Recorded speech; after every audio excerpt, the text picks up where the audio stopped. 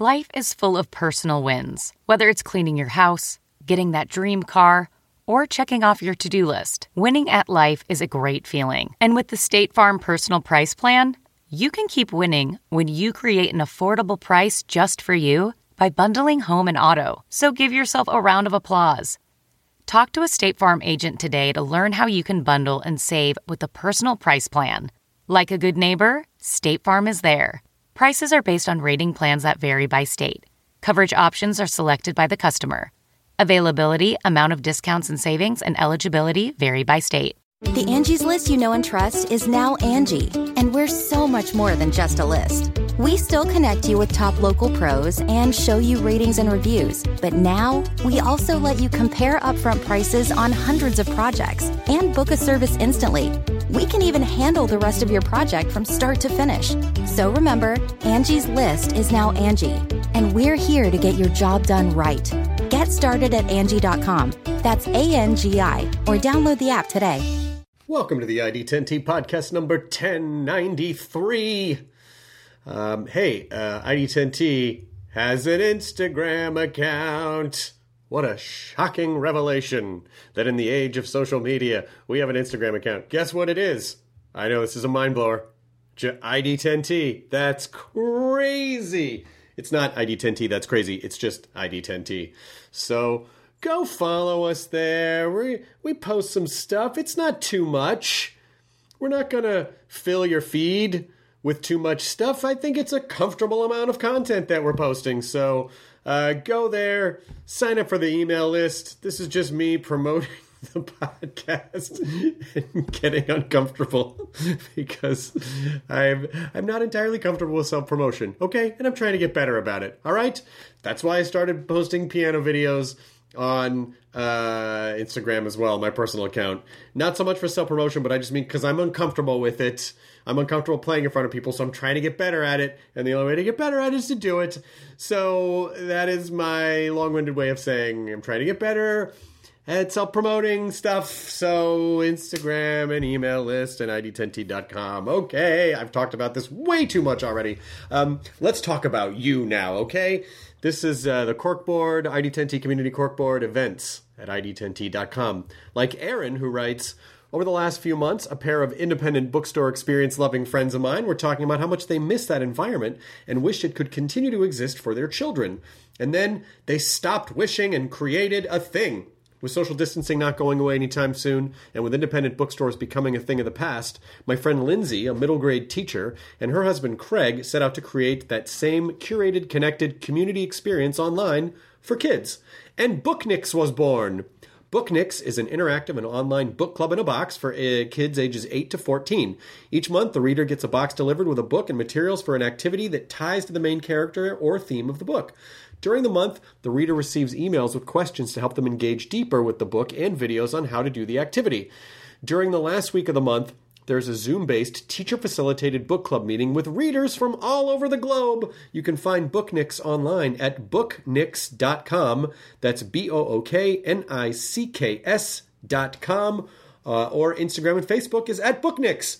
What a lovely idea, especially now that, homeschooling is the way of the present. So this is another way to keep your kids occupied and to keep them engaged and interactive in a creative and educational way. Nice job. Thank you for sharing, Aaron. For everyone else, events at ID10T.com. This episode is Lamorne Morris, who you may have seen on The New Girl. He was just in this Vin Diesel movie Bloodshot. He's been in a ton of stuff. Lamorne has a wonderful career, and he is really great in everything that he's in. And, Lamorne and I met one other time. He was on At Midnight maybe 4 years ago. I think it was 4 years ago. And he was really funny, and he won. And he won the internet for a day. And then we didn't really talk. I don't think we talked again until this podcast. And sometimes when you're podcasting people you don't know, sometimes it can take a minute to sort of settle in or find, like a connection point or something. And honestly, Lamorne and I just right from the get-go, right from hello, I feel like we just super connected. And I really, really, really, really loved chatting with him. So Lamorne, if you're listening, thank you so much for your time. I adore your work. I'm a fan of your work, and I'm a fan of you as a person. So thank you for coming on. He has a new show on Hulu right now called Woke. It is streaming now on Hulu. As soon as you're done with this podcast, you can turn off your podcasting device and go watch it on Hulu. Or maybe it's the same device. You could just jump from the podcast app to the Hulu app, and it's all right there, because we're living in the future. All right, here's the ID10T podcast number 1093 with Lamorne Morris. Initiating ID10T protocol.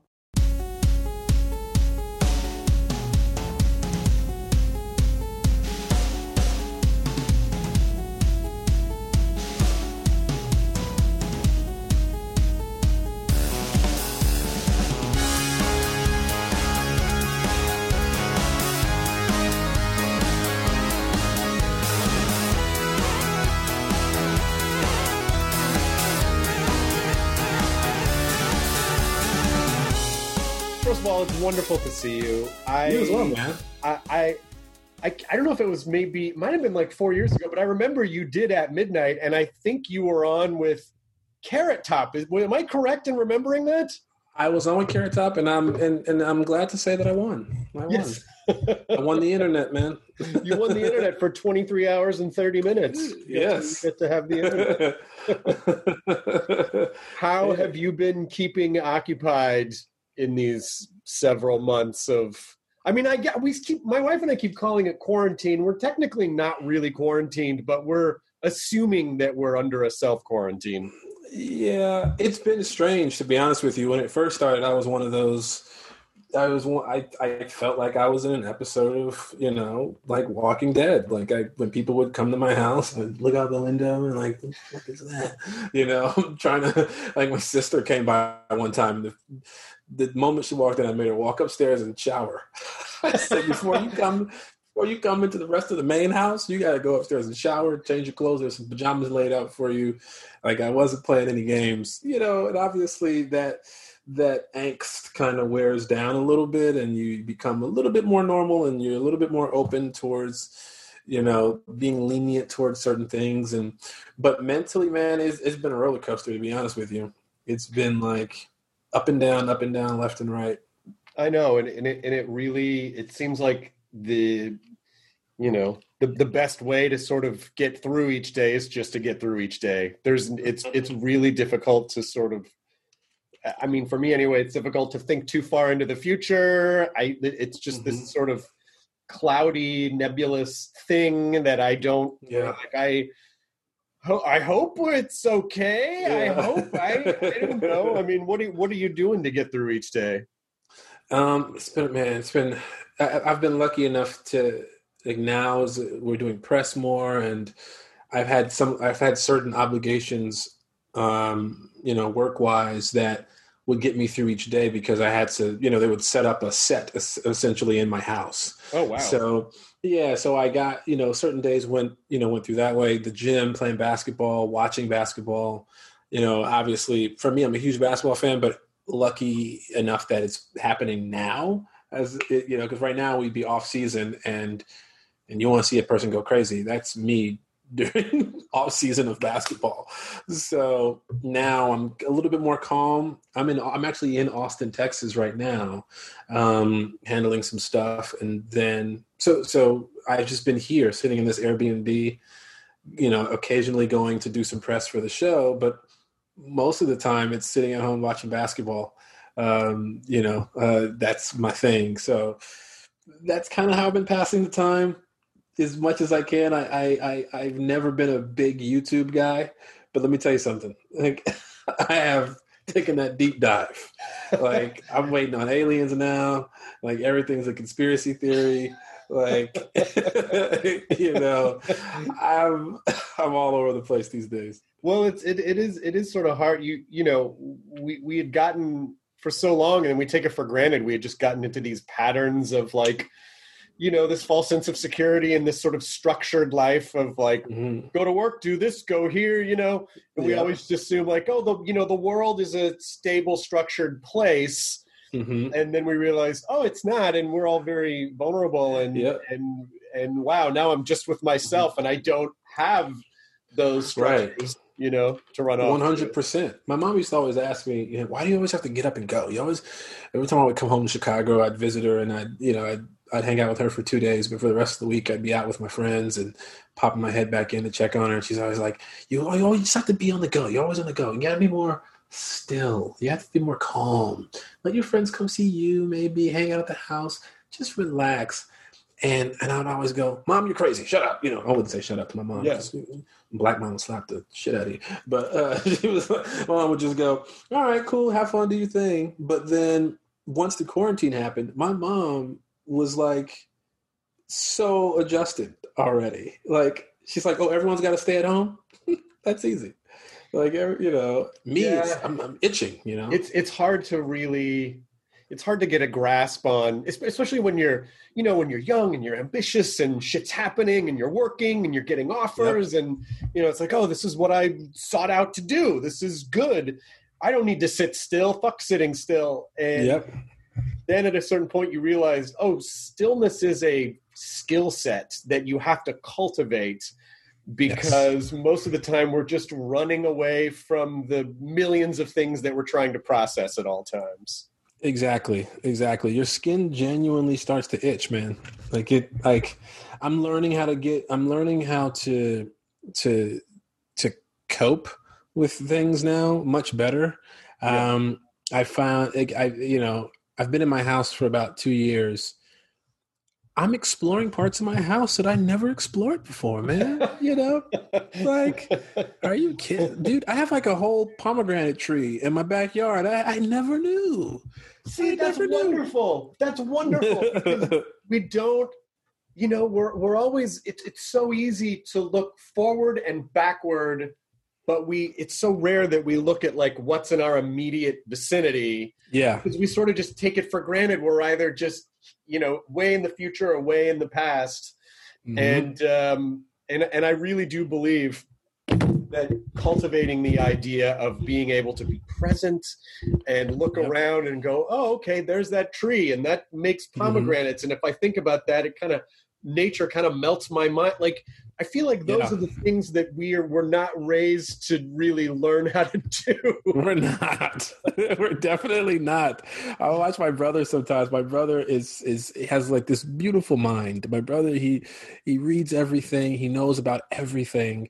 And, I'll go in the back and I'll go, man, I was like, did you see that we have this lemon? We have a lemon tree. There's like lemons on the ground. And he goes, oh, those are actually Myers lemons. Those are derived from here, and here, or that's not that's some other weird lemon type or something. Like, we have all these random trees in our backyard, and he'll identify with all of them. And if sometimes like I'll pick something early, he'll get pissed off. He's like, it's not time yet. It's not time. Man. That's so interesting, because I've been watching farming videos just for fun and going, I fucking get it now. I get it. Yeah. Like, you're on a farm. Everything you need is right there. You grow the stuff. Like the animals, they poop and it helps to grow the stuff. And then you get milk. And I go, and you get shrooms. Yeah. It seems like some type of wizardry, but it's like, no, it's just nature. It's so funny now that we're coming to a point where like, I think nature's magic, you guys. Yeah. It's like we're so used to grabbing stuff out of a bag or out of a refrigerator from a grocery store that we forget, man. We forget that there is beauty in how things are made, and not just sexually. There's like something about a cow dropping a deuce on the ground that's just so fascinating, I know. I still because here's the thing about, because cows, if cows take a shit in the grass, they're giving back to nature. But if if some random dude goes and takes a shit in the middle of the street, like, he's crazy. You can't just say I'm helping nature. Yeah. It doesn't work. It doesn't work as well. Yeah. We can see your butthole, man. It's exposed. That's the dividing line. If you can see the butthole, it's not okay. Yeah, if you can't see the butthole and it's tasteful, it's for nature. But if you can see the butthole, it's not okay. I mean, it's it really does feel like, is this an opportunity to sort of explore like what nature is and what it means to try to create a sustainable environment and to try to understand and to try to, like you said about exploring all those parts of your house, exploring all those parts of your mind and yourself that you never really stopped to think about too much before. Oh, yeah. I mean, there's so much that I need to learn in just life. The older I get, the more I regret not taking school so seriously, not taking, just my leisure time more serious, and now I find myself trying, at least. I go, oh, I wonder what books feel like. I wonder what's this subject matter everyone's talking about. I find myself diving more and more. Obviously, a sign of the times is that a lot of people are becoming more engaged in, the world around each other, or the world around us. But I find myself trying to learn more. You know what I mean? Yeah. Like we have the things that we're good at, and in a perfect world, I can just act for a living, watch basketball, goof off, hang out with my friends and family, get entertained by whatever source of entertainment, and then repeat, and then travel and do stuff like that. But we find ourselves becoming activists and more engaged in things that we never thought we'd be, that would pique our attention. Obviously I'm like this work in progress, but all I do now is talk to people about their beliefs, and because I'm trying to learn, you know what I mean? Right. And had we not been under this strange quarantine, if you call it that, or this pandemic, I probably wouldn't have been thinking that way, You would have been too distracted because there's just too many, and it's hard because it feels like it's such a thin line between, you want to explore, you want to pursue the career that you set out to do. You want to take opportunities when you get them. And how do you do that without falling into that trap of being consumed by it, Right. Because exactly. So much of our business too, there are so many like really tantalizing parts of it that play to the ego that you may not realize right away. Yeah. And then, and then you can, it's, I think the trick is just to not get caught up in it. But if you're in the cycle, how do you know? Right. How do you know? It's just as a part of your regular life. You find yourself being, numb to the other things and that the world has to offer. You don't really see things from other people's perspectives because you're in this bubble, if you will, of people who are in the same field of work. I find myself complaining. This is a real story. I found myself complaining about I scratched the back of my bumper on my car, but it's a really, really nice car. And I was complaining about, it's going to cost me this to get it fixed. But it's like, don't be an asshole, bro. Like you, first of all, you have a ridiculous car. Like, let's just start there. Like, you know what I mean? Like, but to me, I was like, but that's a problem for me, right? But you're telling this to a person who may not have a car at all. Well, it's perspective. It's being able to, and I think this is hopefully what we will gain from this very surreal experience that we're all living through is perspective about what's important, about how, and then also fighting the urge to, because when especially if you're alone all the time, how to not make everything about you and still just because when you're stuck with yourself all the time, it's like you said, you can go down these rabbit holes and then you're just in your own thing. And we really are social creatures. Like we need to commune with other humans. And, like you said, like get to the place where like, well, what do you believe? Like, that's such a great, but it's just, again, it's just those things that in the olden times of 6 months ago, we're so caught up in our own 100%. Hamster wheel that we just didn't notice. It's a strange reset that Mother Nature has decided to force upon us. It's like, all right, everybody, settle down for a second. Let's get back to the way things may need to be, I guess, at least for a little while, so we can get our brains in order and, like you said, gain some perspective on the real world. Right. Are you going to be in Austin for a while, or are you heading back anytime soon? Probably I'll be here for another month, maybe, I want to say. Okay. About a month. Where are you based? I'm in LA. Oh, don't you just love it? I do, actually. I do. It's I've lived here forever. I mean, I've been here since the the 1900s. I think my family was here in 1988. And I've been out here a really long time, and it's such a big, amazing city because you really can kind of have any kind of an experience that you want, and in Los Angeles. I think most places are like that to a degree, but LA is just so expansive, right? And there's just so many people here that it really is kind of, in a way, it can be a lot of different things if you want it to be. Oh, absolutely. You can ski, you can surf, you can hike, go in your backyard, and this is all in the same day. You know what I mean? You can do all this in the same day. This is not a lot of places like it.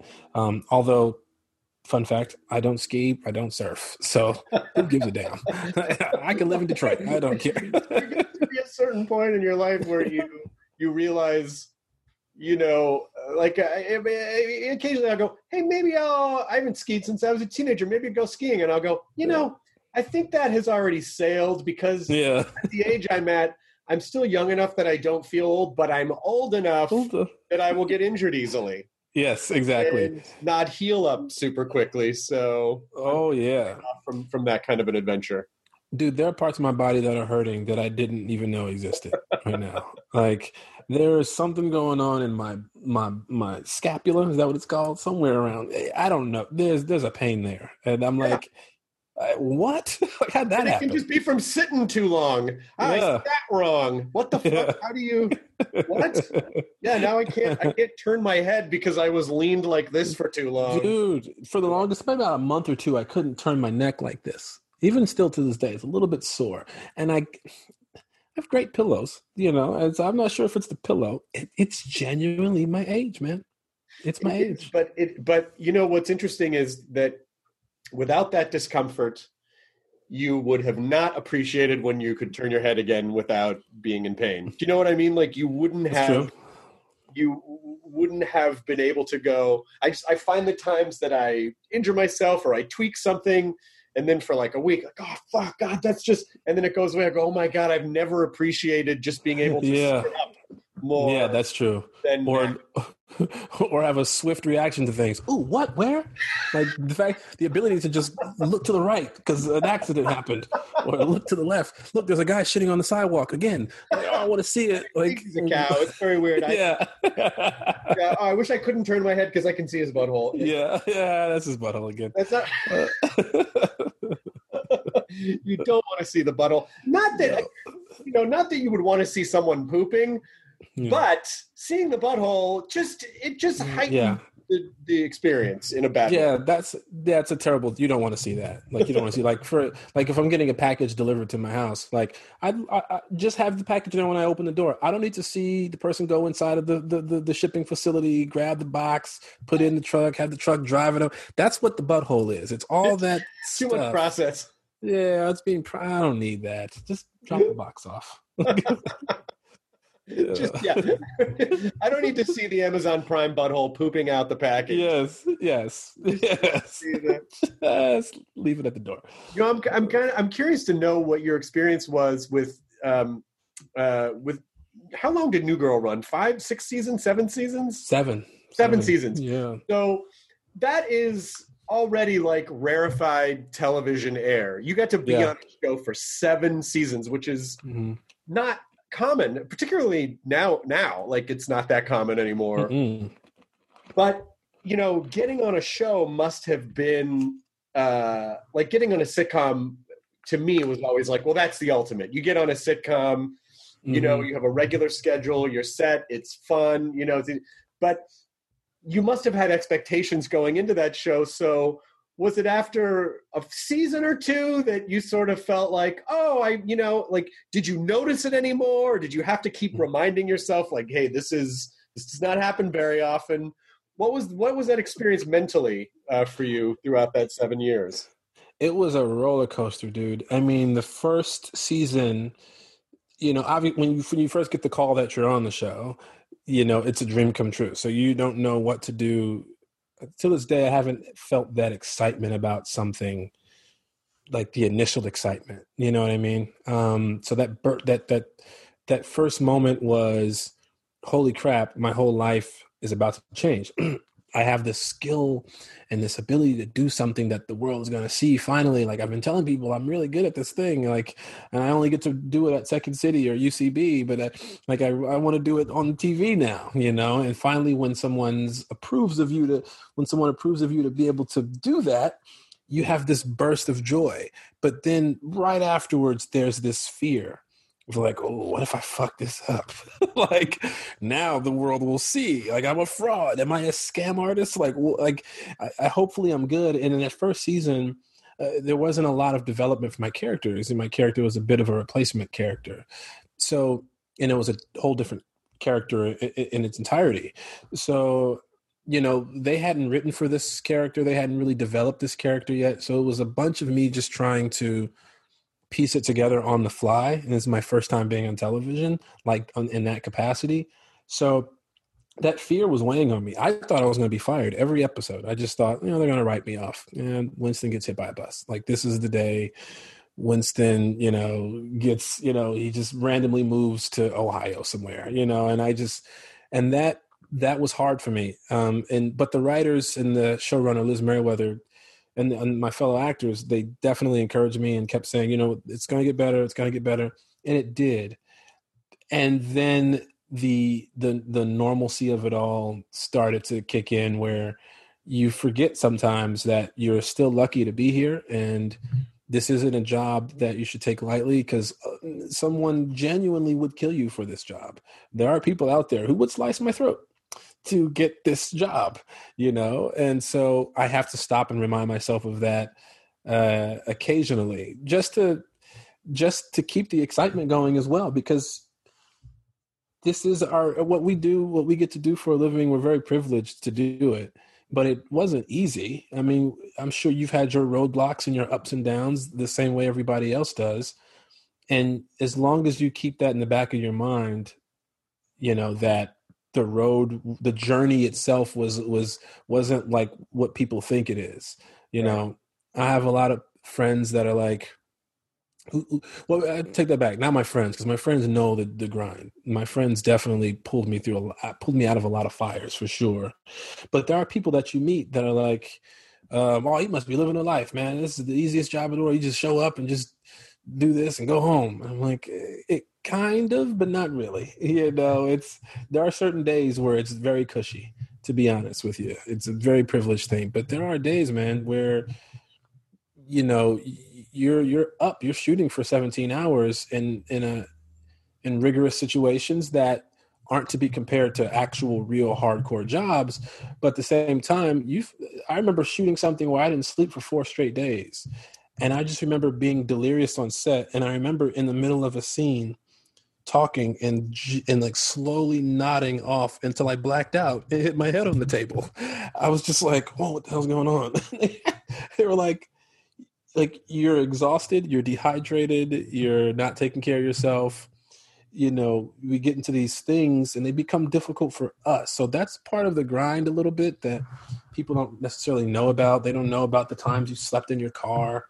They don't know about the times that you had to borrow money from a million different people and, rob Peter to pay Paul, like just to eat.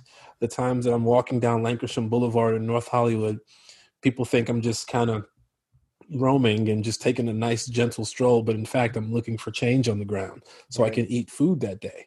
You know what I mean? And that's the hard part about the business, is that we're aiming for something that there is no right or wrong way to do, and we're shooting our shot. It's not like I wanted to get a job at the bank where it's like, okay, get a finance degree, okay, great, fill out this application, great, sit down with this guy or this woman and they say, okay, great, you got the job.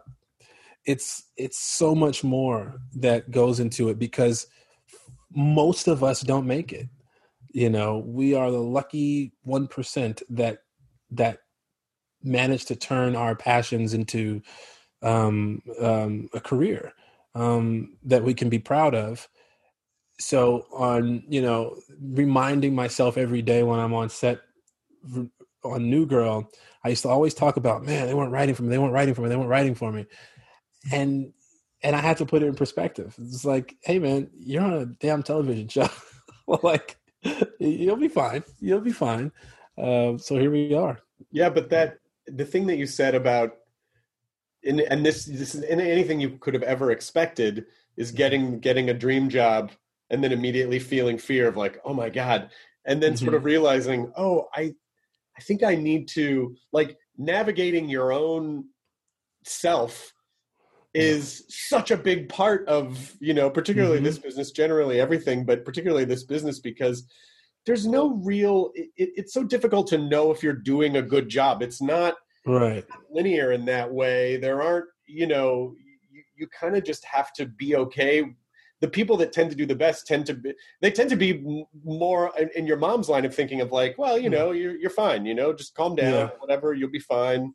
You're doing this today, maybe tomorrow you're doing something else. And I feel like that's kind of the gold mental standard, is just being able to take things as they come and not getting so overprotective or like self-destructive or, oh my God, I'm going to fuck this up. I mean, but it's understandable why that would happen, because you work so hard to get the job, to get where you are. Of course you don't want to lose it. Right. Of course. Right. Of course, man. That's like, it's like precious cargo. You at the end of the day, it's just a thing, but it's so precious to you. Yeah, it is. And not a lot of people can understand it until they're in it, So for me, man, it's just a day by day situation, just a day by day thing. We're always trying to get other jobs too. We're always trying to, I want to do everything. I want to do what you do. I want to learn how to speak to people in such a way that's eloquent and that I can keep a conversation going. I want to host things. I want to have like those. When I did your show, bro, I was like fun. I was like, oh, I'm so glad to hear that. Oh my God. Yeah. I was like, happy. This is fun, dude. I was like, yeah, I want let's do another one. Like, let's do another show. Let's do another episode. That's like the perfect way to spend time. Obviously you're making money for yourself, but at the same time you're goofing off with friends and having fun, and you're getting silly, and you're using your mind to do cool things that will entertain people. That's so nice, dude. That's, man, you like, I want to do that. Like, I want to do it all. And now's a good time to be hosting unscripted stuff, because it feels like it's a little bit easier to get hosty stuff going again, more than scripted stuff, because the scripted stuff, they're still kind of figuring out protocols, but hosty stuff, they can one studio, they can distance people. It feels a little bit easier. Oh, absolutely. Yeah. And absolutely. Show. And honestly, that's such a high compliment that you had fun on it, because that's what I'd always hoped the show would be, is like, I just feel like, when people are having fun and they're comfortable, that's when they're free to get into the flow state and just have really be as creative as possible. So, you just lose yourself in the process a bit. Yeah, man. So great. I think everyone listening will I'm sure you've just agreed to produce the show that I'm probably going to do next. Of course I will. I absolutely will. Yeah, you have the concept. I don't have it yet, but you have the concept. You just told me you had it somewhere. So thanks, man. Wow. Nice. Yeah. What you're hearing are the sounds of people everywhere putting on Bombas socks, underwear, and T-shirts made from absurdly soft materials that feel like plush clouds. Yeah, that plush. And the best part? For every item you purchase, Bombas donates another to someone facing homelessness. Bombas. Big comfort for everyone. Go to bombas.com/Wondery and use code Wondery for 20% off your first purchase. That's bombas.com/Wondery. Code Wondery. Hey, I'm Ryan Reynolds. Recently, I asked Mint Mobile's legal team if big wireless companies are allowed to raise prices due to inflation. They said yes. And then when I asked if raising prices technically violates those onerous 2-year contracts, they said, "What the f*** are you talking about, you insane Hollywood ass?" So to recap, we're cutting the price of Mint Unlimited from $30 a month to just $15 a month. Give it a try at mintmobile.com/switch. $45 up front for 3 months plus taxes and fees. Promo rate for new customers for limited time. Unlimited more than 40 gigabytes per month. Slows full terms at mintmobile.com. I'll tell you what, all it takes, and the answer is, absolutely. We could definitely talk about shows, about kicking ideas around, whatever you want. But it really is just about it's also so easy when you go, I want to do a thing, but I don't know what it is. And so you just kind of file it away. Yeah. But it's shocking how little we credit ourselves for being able to figure shit out when we need to. Like if you just make those decisions, you start coming up with answers and you start kicking ideas around. And before you know it, you're like, oh my God, I think this is actually a thing. I think we have a thing. We might have a thing. Yep. Oh, absolutely. I even in the scripted space sometimes, oh my gosh, the amount of ideas that I have not cultivated it's massive. It's massive. I could be Dick Wolf. I feel like I can be Dick Wolf right now, all the ideas that I have. But you're right. It's that next step. How do we cultivate it? How do we grow it? That I'm learning how to do. So I'm in the middle of developing quite a few things right now, which, just like you said, it took these weird leaps where it's like, oh, I just have to now speak to this person about it, or I just now have to spend a few days writing out this synopsis. How do I come to this conclusion? Okay, great, we got that. Now I want to develop the treatment. Okay, great. Those are things that I never, just based off the fact that I'm an actor, I just was like, oh, someone will give me lines to say, and then I'll say those lines and make up some fun stuff, and that's it. But now, in the creative process, there's a lot more steps that are involved, and it's fun to now take that leap into the producer side of things. Yeah, I mean, it also gives you a whole appreciation for it. It is astonishing that anything ever gets made, to be honest. Like when you're on the producer side and you see how many fail points there can be for a show, and it's like, and even you can get a show that you think I've had shows that were picked up and then all of a sudden like an executive leaves and then a new executive comes in and then like swipes everything off the table that was in production. They want to bring in all their own stuff. You're like, holy shit. You realize how little control you really have over all of it. And you just have to you really just have to embrace the process and just know, okay, all right, well, there's something better around the corner, I guess. Is there a type of show that you want to host? Do you want to host like a chat show or a game show or a comedy panel show? Like what have you thought about doing? Comedy panel stuff is really fun to me as well, because for me, being a humorous individual, I find it fun to speak with other humorous individuals. Right. Because all they do is set you up and all you do is set them up, and it's just a bunch of people setting each other up. Those are always fun to me. I love game shows. I love game shows because I'd done some hosting in the past, and that's kind of how I got my start a little bit back on BET. But it was more so, talk to the camera while stuff is happening somewhere else. I would toss to videos or toss to different things like that. But I would talk about video games and gadgets and tech and stuff like that. But, watching competition happen in front of you, watching people do weird stuff, it's always fun. You know what I mean? It's, I don't look at it as work. Obviously, there's business to be done. You know what I mean? You don't want to screw up your lines or say the wrong thing, especially if it's a live show. So there's a little pressure there, but I feel like when you get some cue cards, you got a teleprompter. I think it's fun, man. I especially, or at least from the other side too, as being a contestant. Right. Being a contestant, watching the host, watching what you guys do, it seems so. It's fascinating to me. It's like you got somebody talking to you in your ear. You're having to handle business over here. You have to still be live, and you have to still run the show. That's cool. I look at that and I go, damn, that's really. Well, you cool. Can learn that, no problem. It's sort of like it's just like driving. If you tried to explain driving to someone, especially I had to learn to drive. When I was 15 and a half, I went to driving school or whatever, and they made you learn on a manual transmission. So you need to know how to do this. You need to know how to, pull out of a parallel sparking spot on an incline with a clutch, And at first it's like, oh, wait, what? This? Oh, and I got to do that. But then after a while, it's like, it's just a muscle memory, Yeah. So you very quickly would learn how to, listen with one ear to a producer telling you something, listen to what's happening on stage with your other ear, see what's coming, see where you are, see what's coming up and where you need to go. And then it really is just like driving. It's just like a series of things in place, you'd have it no problem, you know? Well, that's awesome, man. We're going to go out to NBC, you and I, and we're going to pitch some ideas. I love it. I would love that, you know, because I honestly, there's such a void of panel shows in the States, and they're deceptively hard to do. I think a lot of times people go, oh, you just put a bunch of funny people, and it's like, well, yeah, you need the right structure and the right combination of people who play well off each other, and so there is a little bit of a little bit of a trick to it. But in general, there should be more comedy It's like, especially now, like, you know, it'd be so much easier to produce comedy panel than almost anything else. And now there's so much information out there. There's so much news. There's so many things to talk about.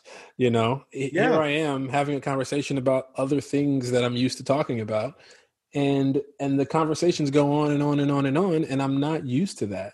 But there's a wealth of things happening in our world that we can pull from. One, it's very scary, but also I'm very happy to see it. I'm very happy to see that people are engaged in just talking to each other more. You know what I mean? Like, even stuff like this back and forth between you and I haven't seen you since the show, since we did, I think it was like 4 years ago. Yeah. I haven't seen you since then. But I'm a huge fan of yours, and I think it's great that we get to just have this conversation, and we're talking about a bunch of stuff. You know what I mean? Yeah, and that's what's great about a podcast. I don't know if you ever thought about doing a podcast. I always think about it. I don't even know where to start. So I just go. Well, I had the same issue before I started mine, because I had a handful of friends. Now I guess this one is 10 and a half years old, but even back then, you know, the Mark Maron, Doug Benson, you know, like other guys had been doing them already. Jimmy Pardo, other comedians I knew that had done them already. And so I kind of had the same thing. Like, well, what's the concept? I don't know what it is.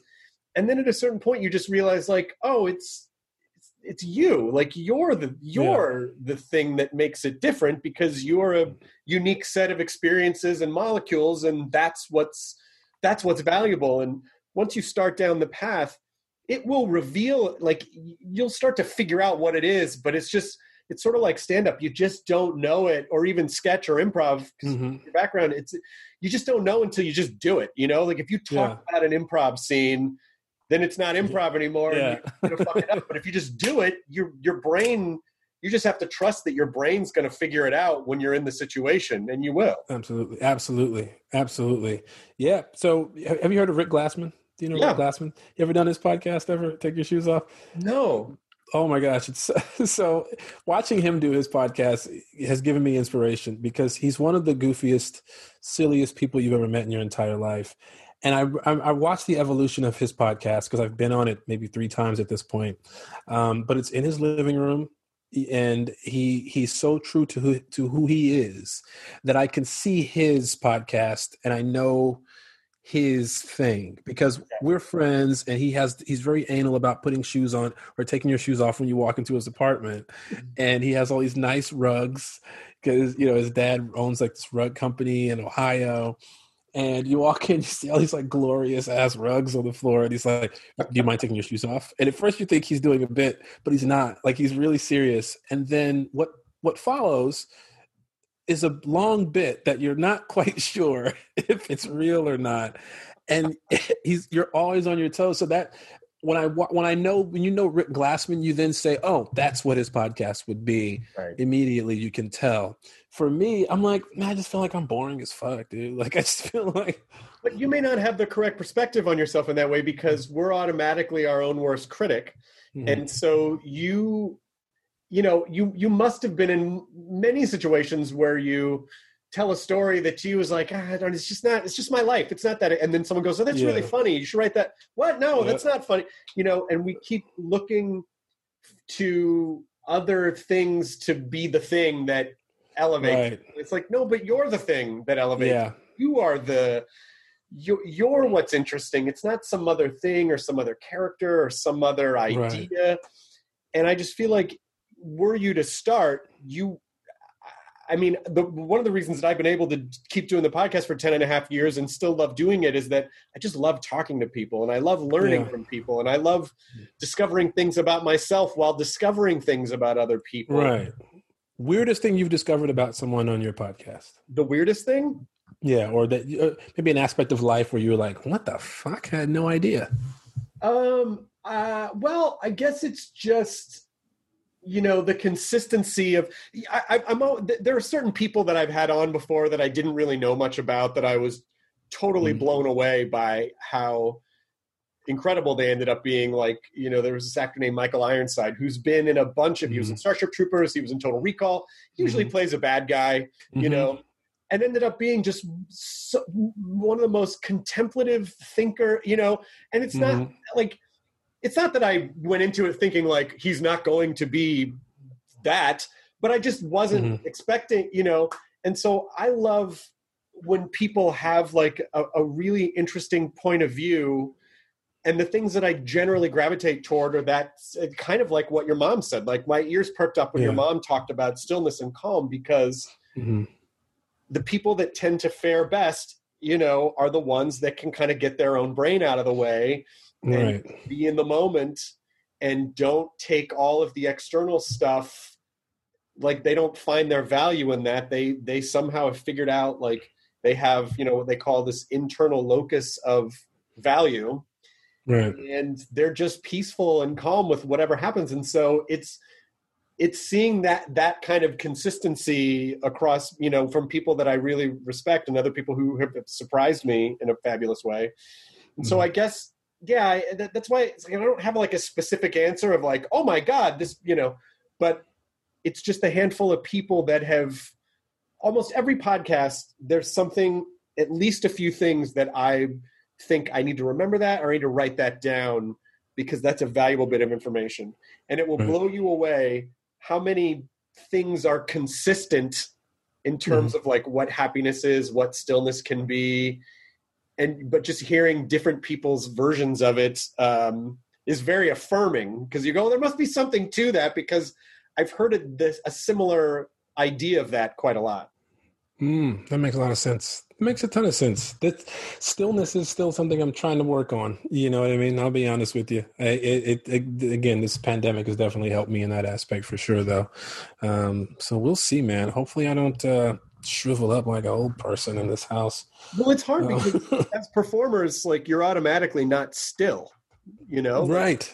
You have a lot of energy because you have a lot of things you want to express, and you have a lot of things that you want to do. So to be still is almost to fight the thing that drives you. Yeah. And I often wonder, I've had that fear before of like, oh, this is not going to make any sense, but if I just feel okay, if I allow myself to be still, will I not want to accomplish anything anymore?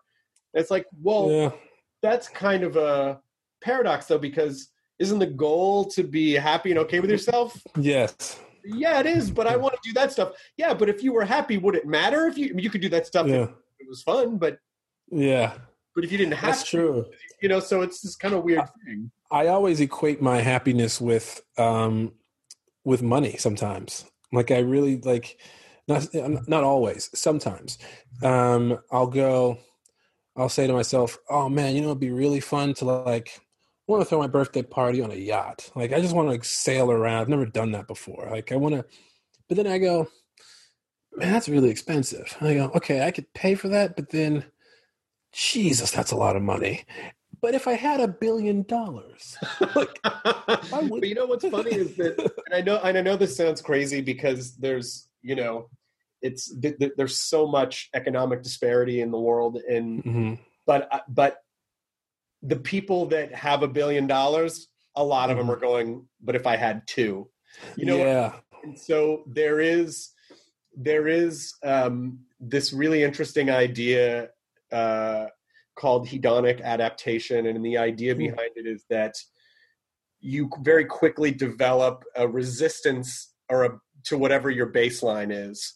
So you say to yourself, like, I wish I had, $10,000, and then you get $10,000, you immediately become very used to that $10,000, and then you want 20, and then you want 30, or your brain gets all fucked up with the fear and the, so it's this trap, this never-ending hamster wheel of more, because you're chasing an external thing to try to give yourself the internal value that you shouldn't have.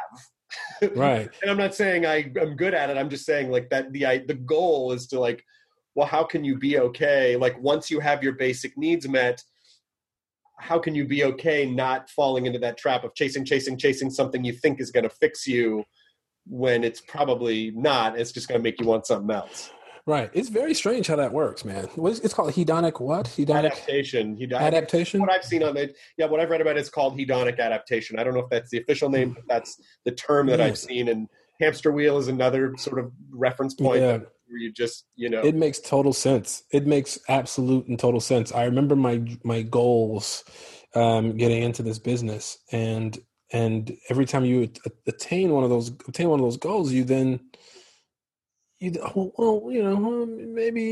if I had a vacation home, that'd be cool. Right. Maybe if I did this, that'd be cool. And then you find like I said before, I bought my house 2 years ago. This is the second house that I bought for myself. Sold the last one. When I got this house, I was like, oh man, it's a really cool house. I can put a basketball court in the backyard. I can do these things. And I did. And then I found myself never at home. I found myself leaving all the time. I found myself going, like not even like it's stupid, not knowing that I had a damn pomegranate tree in the backyard. Right. And it's like, I'd be perfectly fine in a studio apartment. Right. Because I was there before, and actually I felt I on some instances I felt more creative and more hungry that way. Now you get to this level of comfort where you're content, but not really, because you always want that little bit extra. That's it, man. That's exactly it. And I think the goal is to, I think there's some people who say like, well, you should just not have anything, like you should be okay with, and it's like, well, listen, I think it's fine to have things. Mm-hmm. It's fine to have them because you want them and enjoy them, not because you need them, right. Not because you have some sort of a codependent relationship with the material world that it's like, I need this or I don't have any value, it's like, right. You have value because you're you. And, like that's enough. And it's okay to have stuff. It's okay if you want a nice house, it's okay to have a nice house. As long as you're not defined by it, and as long as right. like what you said, like, what, this is great, but if I were back where I was, 15 years ago or whatever in a studio apartment, that would be great too, because I'm here and I personally, I carry the value within me. It's not out there in the world. Exactly. I always think about the amount of fun that I had when I was struggling. We were such a wild group of young people. When I first moved to LA, I was 25 and I was, we had roommates in an apartment, and it was, the carefree ability to just kind of just exist and not have real responsibilities. We had responsibilities, but they were more so like we didn't have shit, so we couldn't lose shit, so we right. When it was like it's time to go hang out, let's go hang out. I really enjoyed those moments when we would go out to grab a drink, because we were all so broke that we would have just enough to go out and get a couple of drinks, and it was the funnest night ever. We would go to Big Wang's down in North Hollywood. Oh my God. I remember. I know the place you're talking about. Yeah. We go to Big Wang's, and 25-cent wing night was like, oh my gosh. It was the greatest thing of all time. And I miss that excitement that I had about doing it, because now it's just so commonplace to just, we're going to go have a couple drinks. It's fine. And it's whatever. And then you're going to go home and get back to the daily grind. But when you're that age and you got nothing to lose, you really thrive in those moments. I think something so basic as making ramen noodles for 10 people at your apartment. That's something we used to do. Well, yeah. I mean, I think what you're talking about, and by all means, correct me if I'm wrong, is that because we have these times in our lives where we don't have things, or we don't have access to things. And so what we engage in are experiences and community. We have like communal experiences. And the older I get, the more I realize like the experiences are really the cool parts of life, not the things. Things are Right, exactly. they're pretty neutral, like they're inert, but the experiences, like you said, going to 25-cent wing night, going to this place in North Hollywood, being with people, not having a care in the world, like all of that, like that's the experience is impactful. That's what you carry with you. If someone just hands you a thing, you're okay, I have a thing, and then 5 seconds later you're like, I want a new thing, But the experiences really, they just permeate your, outer layer, and they just kind of get into your soul. And that, I don't know, those are the things that I think are worth focusing on more than, what kind of thing can I get? And I think that's, I'm not sure if that's a taught or I'm not sure what kind of behavior that is. I don't know if that's, something you just grow up with. I'm not sure if that's nature, but when I was a kid, we, in our neighborhoods, it was like the things were the things to obtain. That was the goal, is to get these things, because, when you grow up poor, you grow up broke, you don't have access to them. So you strive to get access to those things. Right. But at the same time, when you remember your youth, you remember how much fun you had without them. Mm-hmm. And you can't replicate that. You can try. And I think a lot of people spend most of their lives chasing that feeling that they had when they were children. But I think what if people started to realize more often that, that feeling you had when you were kids was just about community, and it was just about an experience, and like, you can't tell a poor kid he's poor, because that's all he knows. He's just like, this is, oh, am I? I don't know. Because we went to the park today, played some ball, like had an ice cream cone. Like, it was fun. What else could you possibly want? And then you see like a Lamborghini drive down the street. You go, whoa, what is that?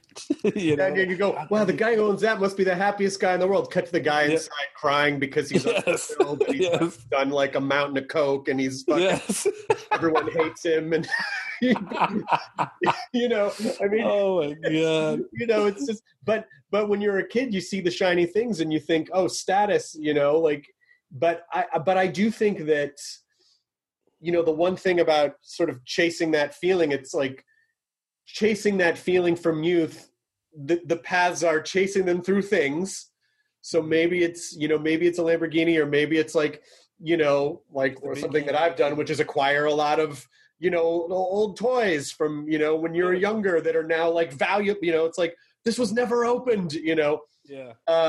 But I think it's really about newness, right? Mm-hmm. It's when you're young.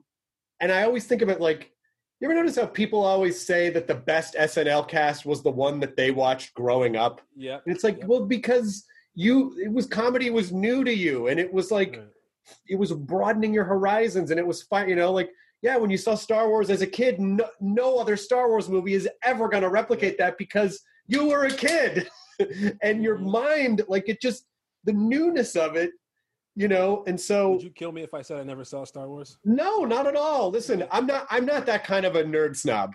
I'm really not. Okay. Because I sort of feel like everyone has their own path.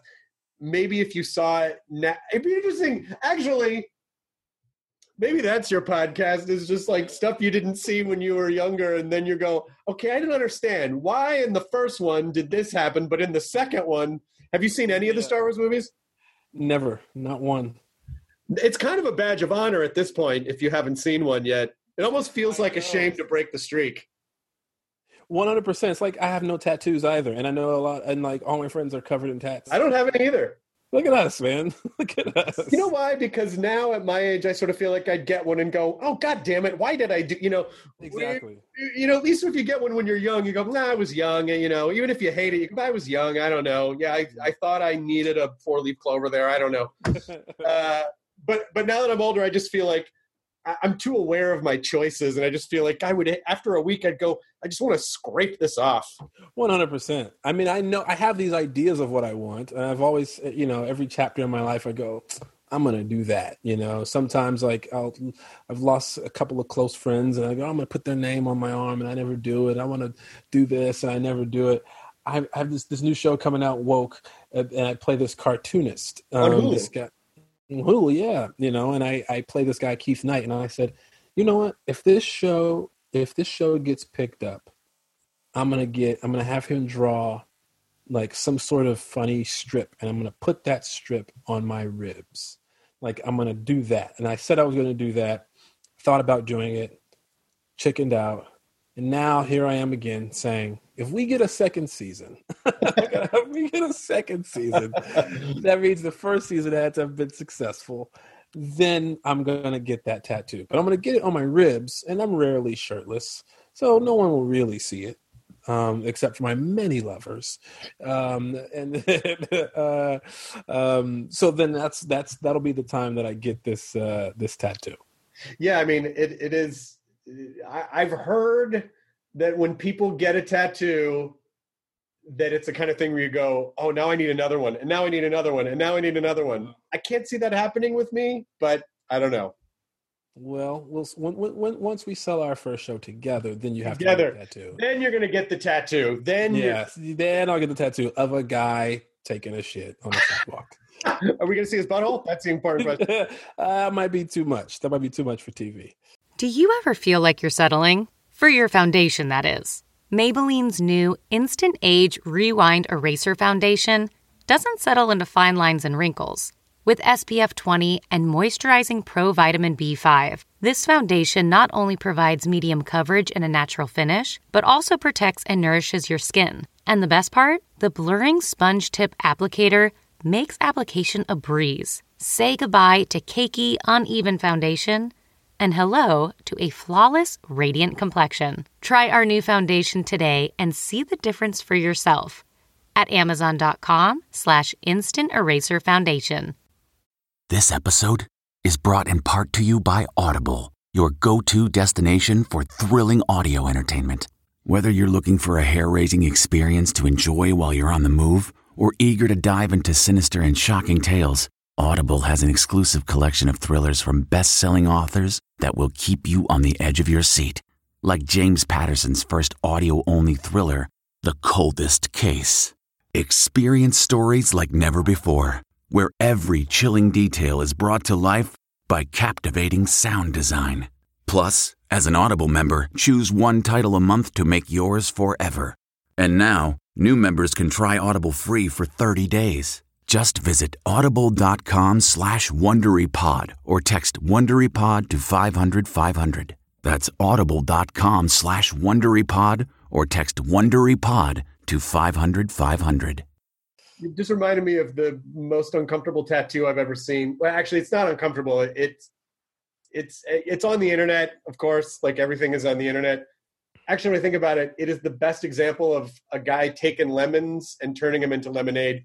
He had a weird navel. It was just like this weird, it was just puckered in a weird way.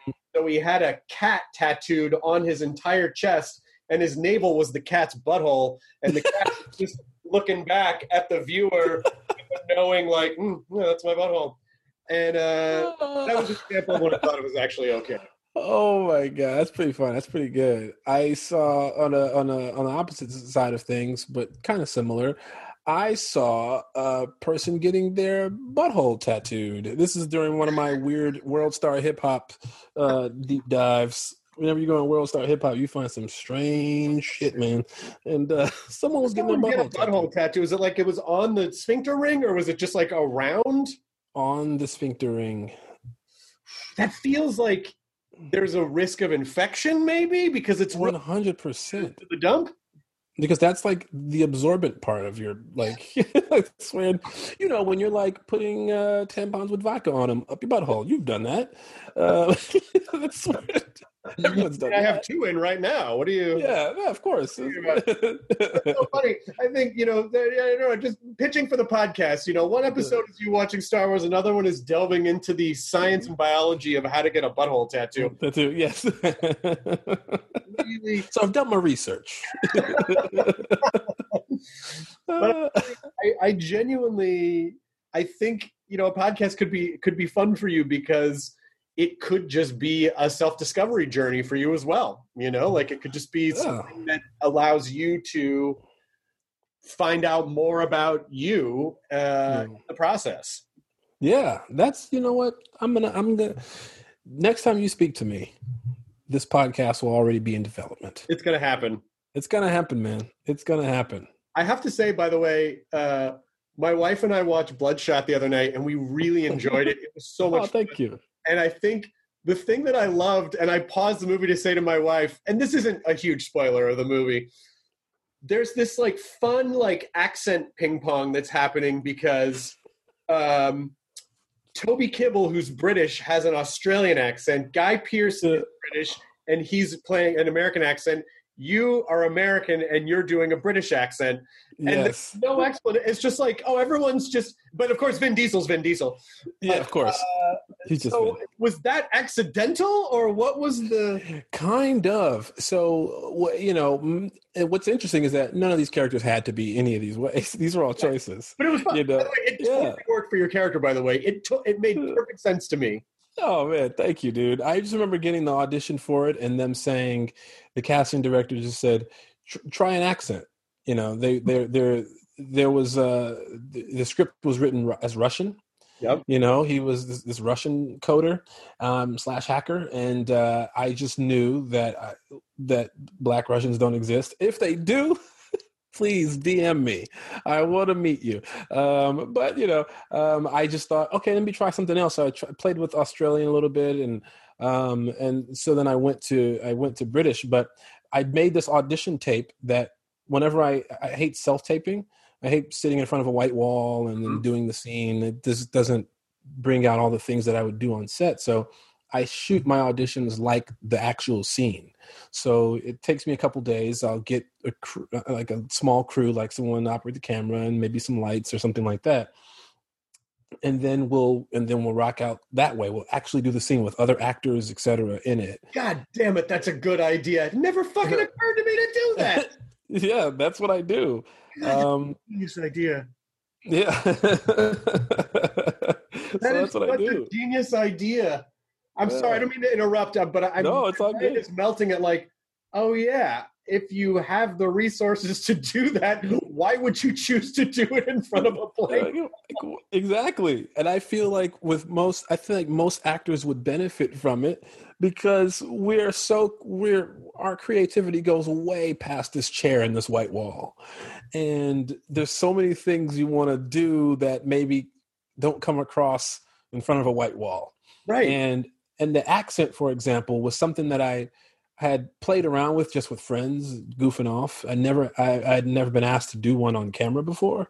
So it worked in that instance because I got to move around while I was playing with the accent to distract a little bit from maybe the points in my accent that were bad.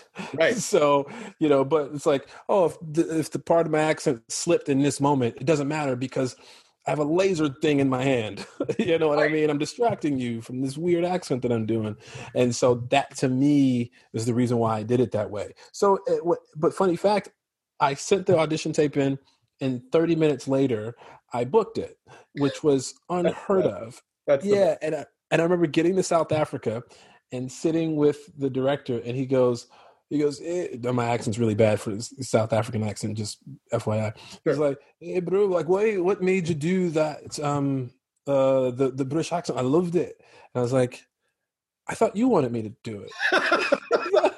He's like, I thought this was a dope coming from you. He's like, no, you could have did your regular American accent. I like your voice. You could have done it that way. I was just like, oh my God. You know, though, it's great because it worked the way it worked. And honestly, I had a moment where I said to Lydia, I didn't know Lamorne was British. Like, I honestly thought that was actually and I had to think back and I go, he was on At Midnight, but I don't remember him doing a British accent. Was he doing an American accent the entire time for New Girl? And then I looked up, no, he's from Chicago. What the fuck? Like it was. Oh yeah. Good accent. Because a lot of times we don't get a chance to play, Brits. Brits always play, American, and they're so good at it. I mean, they've been doing it forever, but it's fun to get a chance to play something other than yourself. Well, the British accents are tough because obviously the UK is a lot older than the United States. Mm-hmm. In the United States, we have like a handful of regional. Yeah. There's, and if you really get into the South, like I'm from Tennessee, there's a difference between like Mississippi and Texas and Georgia. And, in general, we have like New York, Midwest, Chicago, Boston, West Coast, and just kind of flat American. But in the UK, which is a much smaller landmass, the accents are so fucking specific over short, so it's just it's tougher for us to do them convincingly to Brits, because Brits are like, nah, you're not doing it, mate. Like they just don't. Yes, you could be doing. I'm not quite sure where you're from, bro. I'm like, I don't know either, man. I'm sorry. I haven't been to this weird town you're from. I haven't been there.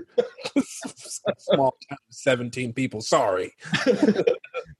When does so your show Woke is September 9th, right? Is that the date? September 9th on Hulu. Yeah, all episodes streaming. So all episodes streaming at once. Oh my God, that's right. We're in the time now where it's like, here's the series. Yep. Go ahead, have fun, binge it, watch it. Tell me what you think. When did you shoot it? We shot the pilot last year, and then we shot the season in January and February. Okay. Yep, Vancouver. Good old snowy, rainy Vancouver. Oh yeah. The cast is great. Blake Anderson's in it, and Sashir is in it too. Who's great. Yeah. Oh my gosh. We have this comedian T. Murph is in it as well. He's from Chicago, up and coming guy. He's one of his first acting roles, and he's going to blow you away in this show. Funny story about those really quick. We right across the street from where we were staying in Vancouver, there was a strip club. And one day everyone's like, oh, we're going to go to this strip club. And I didn't realize that T. Murph really wanted to go, but he wanted to go because he didn't tell us that there was a comedy club at the top floor. Oh. And he's like, oh, we're going for the comedy. That's what we're going for. And I remember going, but there's like a strip club downstairs. Like, don't you just want to see what's going on? Like, and it's like, no, we got to go up here. And we went up to check out the set. Before I know it, T. Murph is going on stage. And he just went to the front and was like, I'm a comedian too, I'm in town. Anyway, I can jump on stage. And they were like, sure. Oh, that's and great. Before you know it, then Sashir's jumping on stage. And I'm like, this is amazing. And it was one of the funniest. We never actually went to the strip club. That's great, though. That makes me happy. Yeah. That sort of feels like, and that to me feels very Canadian. It's like, oh, you're a comedian, get up on stage. In America, it'd be like, get out, Yeah, no, it can't happen. I love hearing that. I really love hearing it. Oh, yeah. How many episodes did you guys do? 8 episodes. Yeah. 8 episodes. We're, if the people love it, we'll get a second season, and we'll dive more into the mind of Keith Knight. He's this brilliant cartoonist who had this journey that a lot of Black Americans go through, trying to find your footing and trying to find your place in the world, where you don't know, you don't necessarily fit the mold of what people would consider Black. And, you have this walk in life that's unlike a lot of people, especially being a cartoonist. He spends a lot of his time alone, drawing and observing the world from this long lens. And, the things that come out of his brain are fascinating. So I think the show will mirror some of that. We have these inanimate objects talking randomly. We got Tony Hale from Veep, Sam Richardson, Eddie Griffin, Cedric the Entertainer, Jack McBrayer, JB Smoove plays a racist marker that I draw with. It's like it's absurd, and it's in the best way possible. And I really hope people gravitate towards it. And and you said it's essentially autobiographical of Keith? Yeah, it is. Obviously we take some big swings at other things that happened. We take some big swings at things that happened, and we expand on them in a way. I'm trying not to spoil anything, but we definitely go there in certain moments. We take a lot of liberties with things that have happened in his life, and some things are exactly as they happened. So that was fun too, trying to like reading a script and then guessing which did this really happen to you, or was this part of the, and you hear, oh no, this really happened. And it's just fun to perform in and fun to watch too. But I understand there is sort of like a Comic-Con mode in a way where it's like, oh, I don't want to spoil anything. And it's like, what can I say without, it's like, we want to talk about it, but we can't talk too much because the details, and then it's just, exactly. These tiny little, there are these moments, I mean, I think the cool thing about the show is that, the trailer tells you just enough. The trailer is cool and it tells you just enough, but you don't know where it's going, and you definitely don't know where it's headed. And when I sit down with Keith and we talk about the possibilities of a second season, where it could go is like insane. Where it could go is absolutely insane. And, hopefully we'll get that opportunity to show the world that, hopefully a show like this will spark conversation, just for me, I'm always, and it's funny that you say that about the podcast, because I'm always just open to learning new stuff. And and how I learn is sometimes by listening to other podcasts. So it'd be fun to learn more in that front. But with a show like this, I want people to just kind of, use it as a tool that they could, like a jumping off point, like water cooler talk for them. Watch the show. It's fun. It's easily digestible, but we are saying a lot of cool things. We are saying a lot of things that I think people need to hear, and maybe we'll add some sort of perspective on a Black experience that's not spoken about a lot. And I think people will love it. So that's it, man. I just want people to watch and have fun when they watch it. I really do hope that you consider doing a podcast, and, because ultimately, I do think the best podcasts are sort of like the self-discovery podcasts. Because whatever you're interested in, whatever you're discovering, other people are going to enjoy that ride, as opposed to, I'm going to come up with a concept. I mean, if a concept popped into your head, great. Yeah. But in general, I know you would have a lot to offer, like. Thank you, man. Thank you. Like there's a lot of different things that you want to do, and it might, it might help you kind of discover some of those and figure shit out along the way. And I'm absolutely open to talking about comedy panel shows if that's something you want to talk about. I would love to. Oh, absolutely, man. If you're on social media, just go ahead and, shoot me or however you want to do it. Well, as we're wrapping this out, I just want to say it's such a pleasure to talk to you. I feel like I recognize other hyperactive thinkers. Thank you, man. And I mean that in the best way, it's like, and as much as I feel like, if there's ever any, advice, I feel like we need to stick together. The hyperactive thinkers need to stick together to help keep each other sane. You know what I mean? Yes, absolutely. We're not alone. There are more of us out there. We just have to go and find them. You miss live performing at all? Like I know you did. Oh my God, do I miss live performing? I got a chance a few weeks ago, or probably about a month or two ago, I got a chance to go out to Ohio, to Yellow Springs, Ohio, to hang out with Dave Chappelle. And what he's doing out there, man, is insane. Like people are just performing. People are just going on stage and performing and singing, and, Erykah Badu and Common and Talib Kweli. And then you've got Michelle Wolf and you got Tiffany Haddish and, all these different people, all these Michael Che, all these people going on stage and John Hamm, randomly on stage singing Journey, stuff like that. That was like this. It was this eye-opening thing because we hadn't seen live performances in a while, hadn't stood on a stage in front of a crowd in a long time. It was almost emotional. Well, it was emotional, but you almost teared up when you left, because you're just like, we were so missing that human connection that, especially as performers, I don't do stand-up too much, but improv and sketch and theater and, standing in front of a crowd of people, you miss it. And you, once the threat of it being gone forever pops up, you can't fathom that world. You can't fathom that world of never being able to address a crowd of people. And then being there to see all these people addressing crowds of people was like, it was almost like we were in hiding somewhere, sharing moonshine during Prohibition. Like, Right.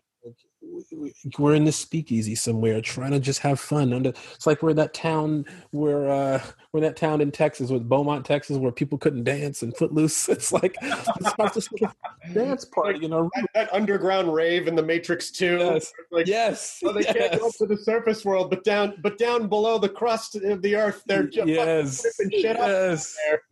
Zion, hear me. Let's dance. Is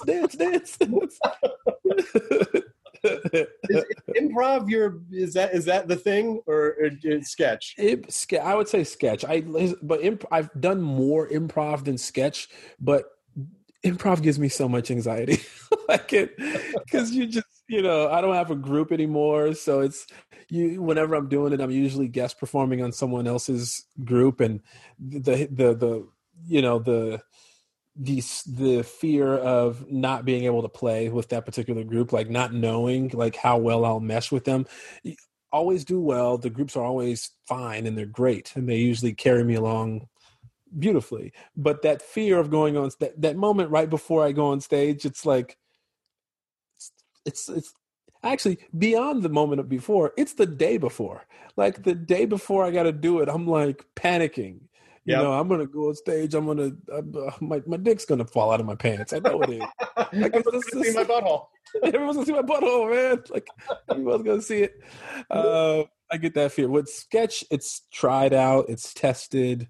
The jokes work. Your entrances and exits. It's just pure fun. And then within the sketch, you can improvise a lot, too. Yeah. So I prefer sketch. Great. Well, yeah. I hope that we get to do those things again. And like, again, we started the conversation sort of talking about like the nebulous future and I try not to think too much about, I don't know when I'm going to get to do stand-up again. I go, well, I'm here today. I'm healthy today. My wife's healthy today. My mom's okay. That's what I got. Yep. That's good. Yeah, man. Well, one of these days, bro, and I'll see you on stage one of these days somewhere.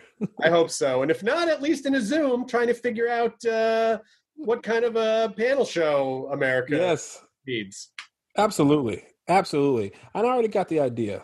I have the idea. I'm not going to tell it now, but we'll talk about it later. Okay. I think you sparked something in me, so I think. Oh, I'm so glad to hear that. Oh, man, so good to see you. I hope you stay safe down there in Texas where you are and healthy, and I hope, you've traveled in a time of Corona, it sounds like. I did. I've gone to Ohio, Chicago, and now Texas. Oh my God. I can't even imagine getting on a plane right now. Dude, it is, I don't want to say it's scary, because it's actually not. The way these airlines are cleaning the crap out of their planes now. I mean, they're walking, when you get on, they hand you like disinfectant wipes, and when you sit in your seat, you can smell the disinfectant wipe already. Right. There these aerosol things before you get on the plane that they're disinfecting the plane. If your trip is longer than a certain amount of time, they'll like walk through and disinfect the air again. Oh my gosh. It's like this whole thing. Like it's almost like now, if you get sick on a plane, you walked in there sick already. Right. Because you can't, the way they treat them now, it's more so, you have to mind where you're going. Right. Once you get off the plane. Because, like, oh, COVID, I get off the plane and then I'll be like Lou Williams from the Clippers and end up at a strip club somewhere. You're like, oh, I was trying to get the wings. I was trying to get the hot wings. I swear to God, they have good wings. It's like, all right, buddy. Well, it is a strange thing to think that, my wife and I were like, I don't think we're going to go anywhere obviously you can never predict what's going to happen, but it doesn't seem like we're going to go anywhere anytime in the near future. Yeah, it's and it wasn't necessarily easy either. You book a flight to a seemingly big city, like Chicago, and then your flight's canceled. Not enough people are traveling. My mom, when she left, she was in LA the start of quarantine, and she had to get back to Chicago, so she was with us for a few months in LA.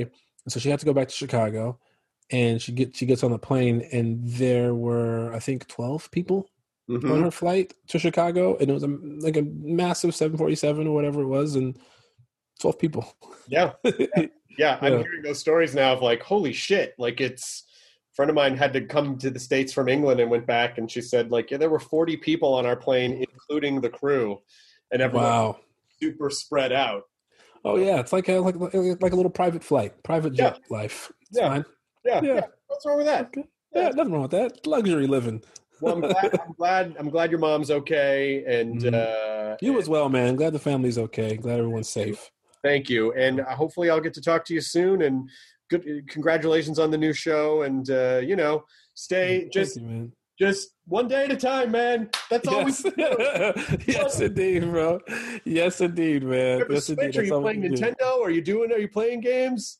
I just realized in this Airbnb there's a PlayStation, and I realized that this morning when I was looking through the drawers in this bedroom.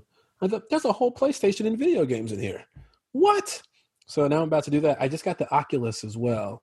So I'm just going to – what I love about Oculus is that it's so dumb, and it's not even a game. You can pull up maps, like Google Maps, and just go kind of walking around your own neighborhood. Oh my God, we're in a Black Mirror episode. Yes. I was like, oh, this is my old house. This is awesome. This is where I grew up. That's amazing. That's our version of going outside now. Yeah, my wife, they're like, oh, this is like a Black Mirror episode. I'm like, sweetheart, we're in like 5 Black Mirror episodes at once. Yes. Not just one. Absolutely. Absolutely. We are in our own dystopian future. All right. Well, take care, Lamorne. I hope to talk to you soon. And when you're back in LA, we'll have a socially distanced hangout. Yeah, for sure. All right. Take care. Bye. ID10T scanning complete. Enjoy your burrito. I feel like I was blindsided because it's a competition show. From the producers of Jury Duty and The Bachelor. We have scoured the earth for the 14 greatest reality contestants that were available during our production window.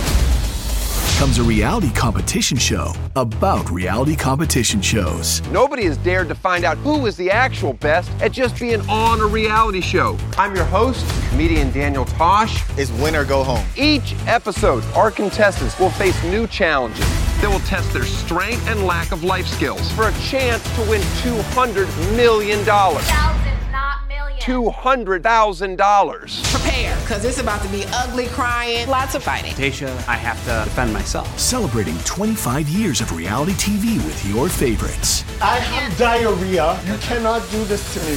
What in gay hell have I got myself into? The GOAT, premiering on Freevee and Prime Video on May 9th.